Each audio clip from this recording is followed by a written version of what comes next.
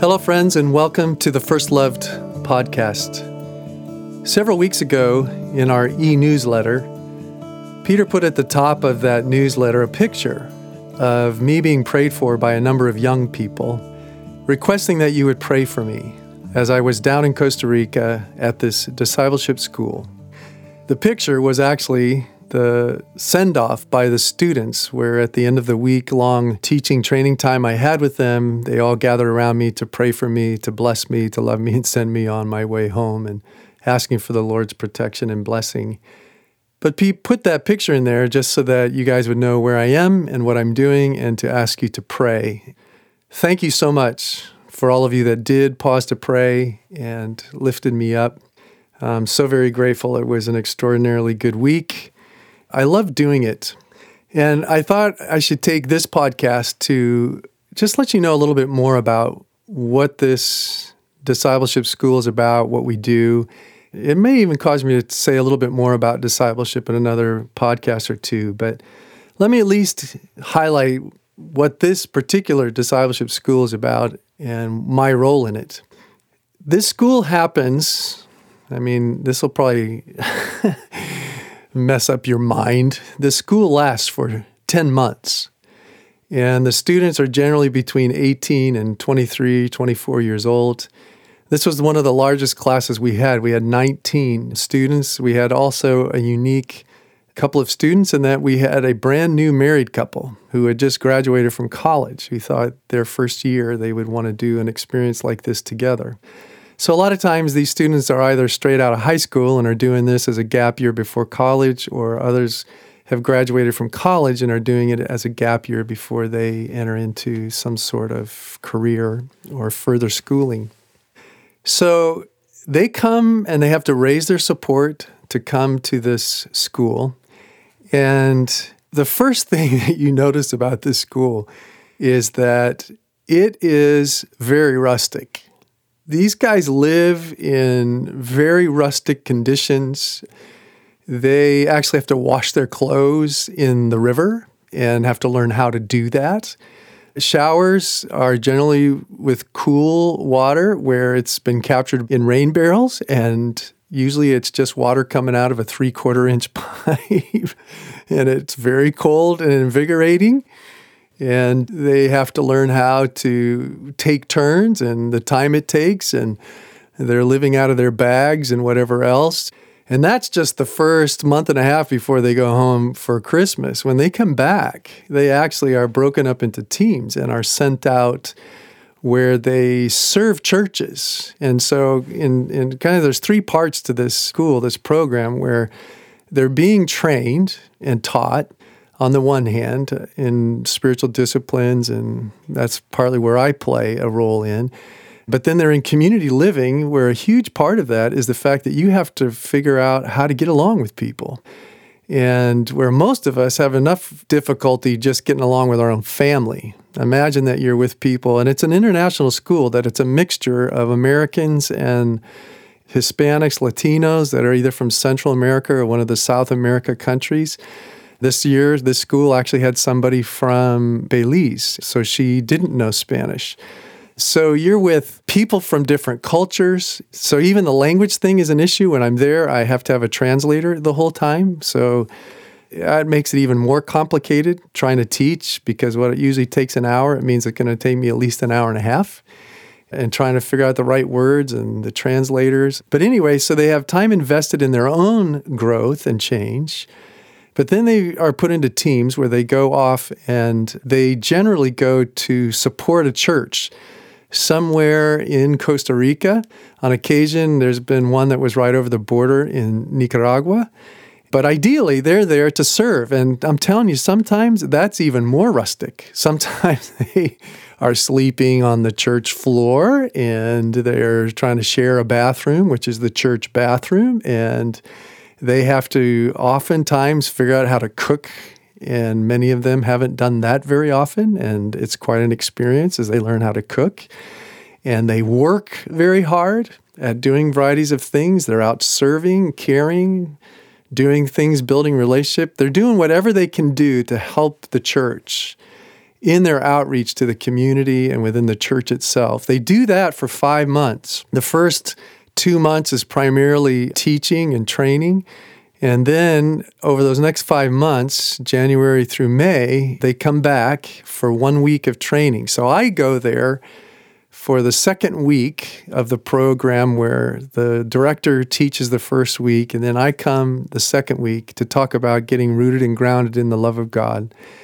And then I come back the first week of February to talk and teach the second part of our curriculum called Getting Along, Biblical Steps to Healing Conversations, which they really want to hear at that point because they have been living together, and especially they just come back from their first month where they've been out now in some of these even more rustic, challenging situations, and they've been having to serve with one another. Again, sometimes the language barrier is a bit of an issue.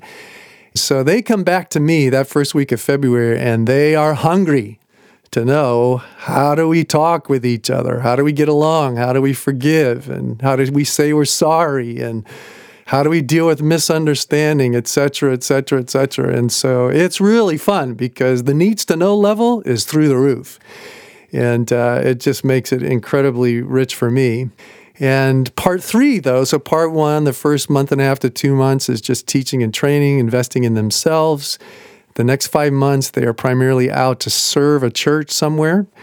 And then the final 2 months, June and July, churches send youth groups who come down, and they'll either come for a week or 2-week visits. And then again, it'll still be to help some of these churches where they'll do much larger outreaches, where these kids will help, mostly youth groups. Sometimes it'll be young adult groups. But they come down to do outreach kinds of things to, again, benefit the church and benefit a community. And that's where they hope to draw the next year's students from, is that the students that are trained over those first 6-7 months, they lead all the small groups with these youth groups.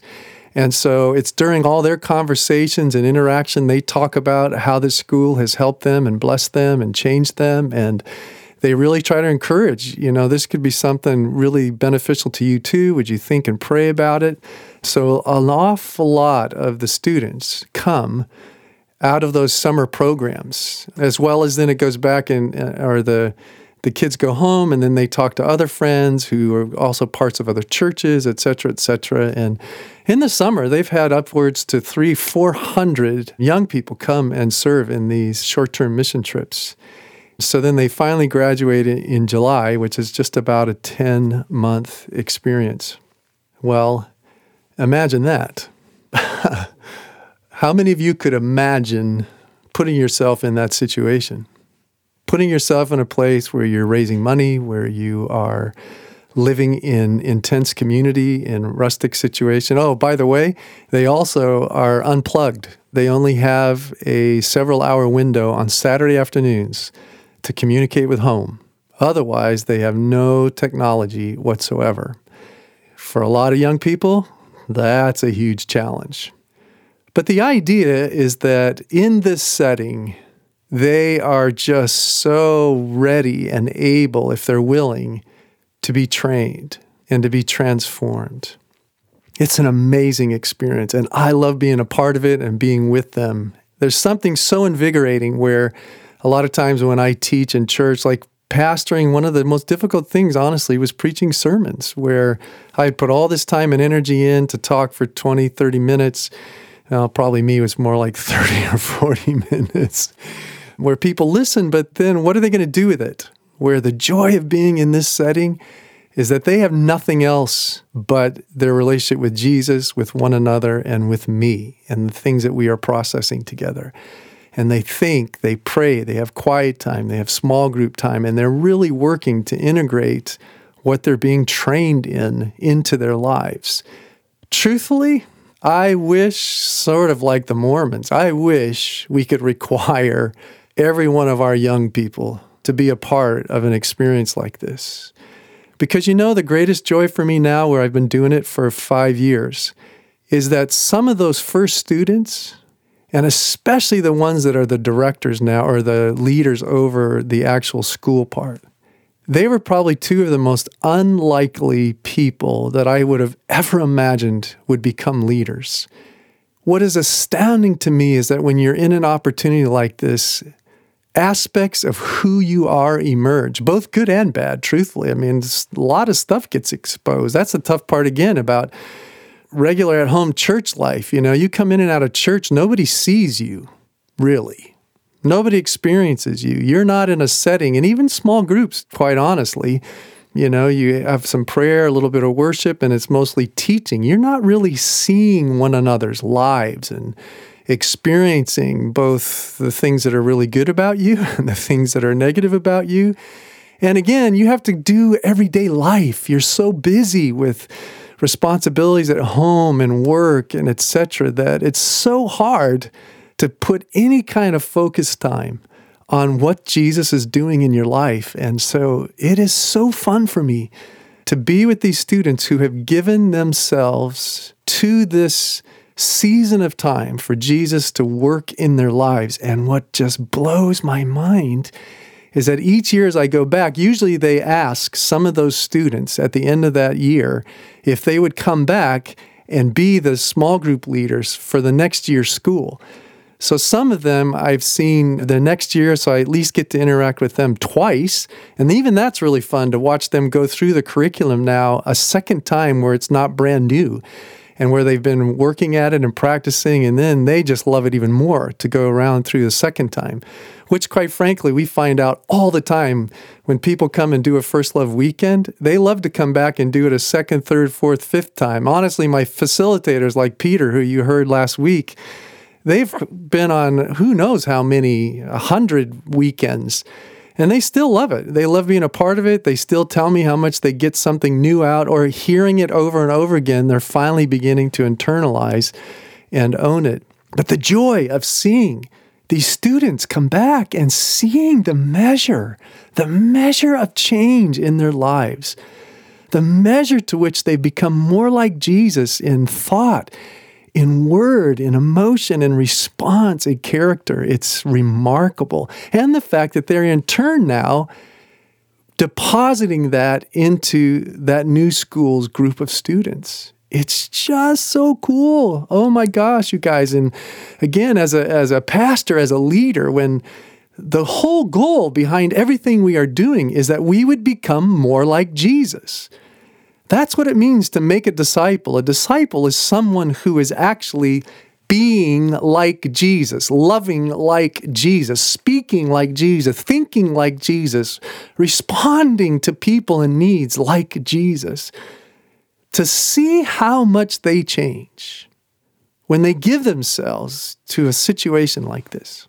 Well, this whole idea of discipleship and the fact that it's called a discipleship school, in some ways, I've encouraged my buddy who's the director, Delyn Hoover. I keep saying, bro, would you consider changing it and not call it a school, but use this word intensive? And here's why.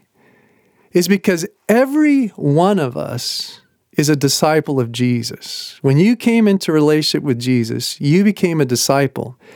And discipleship is a relationship, just like relationship is a relationship. Discipleship is a kind of relationship between a master and a student, where sometimes the master is depositing their knowledge and their wisdom. Another time, the master might be a master in a trade or something where you're learning a skill. But in the case of being buddied up with Jesus, the goal is to live the life of Jesus, because he lived the truly human life, where as fully God and fully man, he lived the image of God, the likeness of God that you and I were made to live, that you and I were created for.